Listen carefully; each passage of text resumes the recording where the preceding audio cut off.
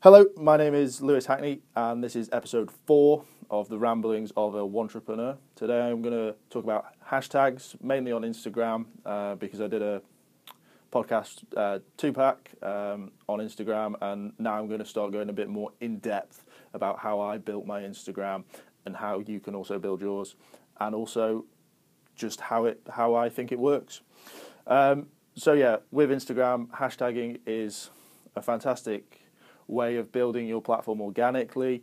It's a lot more powerful than Twitter's hashtags, because what tends to happen is now when you're on Twitter, you'll be following 500 to 1,000 people, whereas on Instagram, you're more selective of who you choose, so you're looking at more like 150 to 500, like max, the people that you're following. So by using hashtags, they're more relevant for longer, and they're just a better way of growing it organically. So with Instagram, you're allowed to use 30 hashtags. So I recommend just using 30. If they let you use 30, you might as well, especially if you're trying to grow.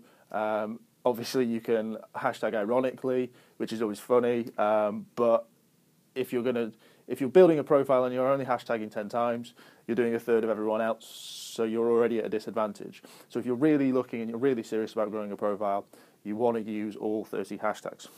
Now, you can put these in the post that you write, so you write your caption and then you can stick in all the hashtags, or you can do a load of little dots and then you can stick the hashtags in, or you can then make a new comment and stick all the hashtags in. It doesn't really matter. All that matters is that the time that you posted is the time that the hashtags are relevant to. It's not the time you put the hashtags in. So you can't post a picture from a year ago and then stick a load of hashtags in and expect it to be at the top of the search. That doesn't happen. So it's just got to be quick-ish, so to speak. But that takes me on to the next point, which is choosing the right hashtags. So a lot of people, what they do is they look at hashtags like fun, love, entrepreneur, which has like 23 million, and the rest, those other two are nearly in the billions of posts. And people think, oh my God, look at how many people are posting about that picture. If I use that hashtag, everyone's going to see it. Well, what I'd suggest you do is you post a picture and you hashtag with something like love, happy, fun, entrepreneur, and then go into that hashtag. So just click on that hashtag and then you go into the hashtag search. You'll see your post. It'll probably be near the top. You'll then refresh and it'll disappear, which just proves that just because lots of people are posting about it doesn't mean that it's going to be seen by lots of people. If anything, it's the adverse effect. What's actually going to happen is it's going to move down very quickly.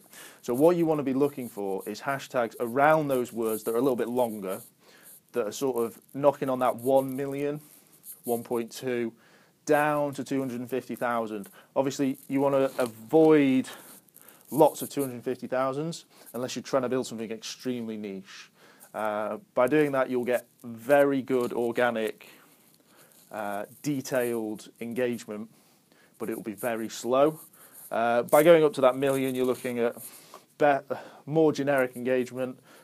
Still a niche, but you'll still see a bit more of a build a bit quicker.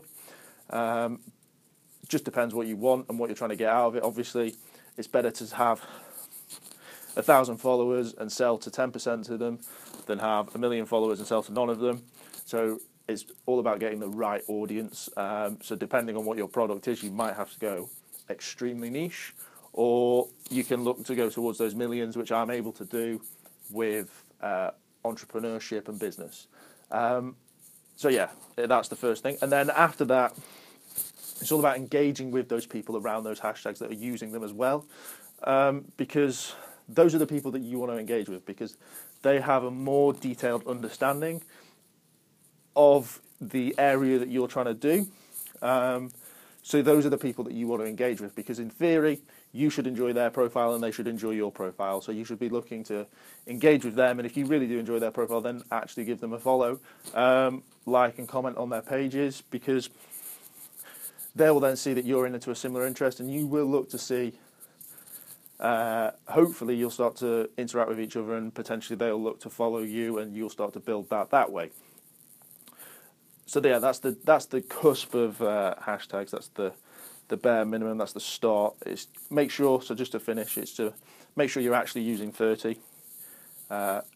Make sure that they are long-tailed and that there are no more than 1.2 million posts, so that you can stay around those top posts for longer, and obviously build a more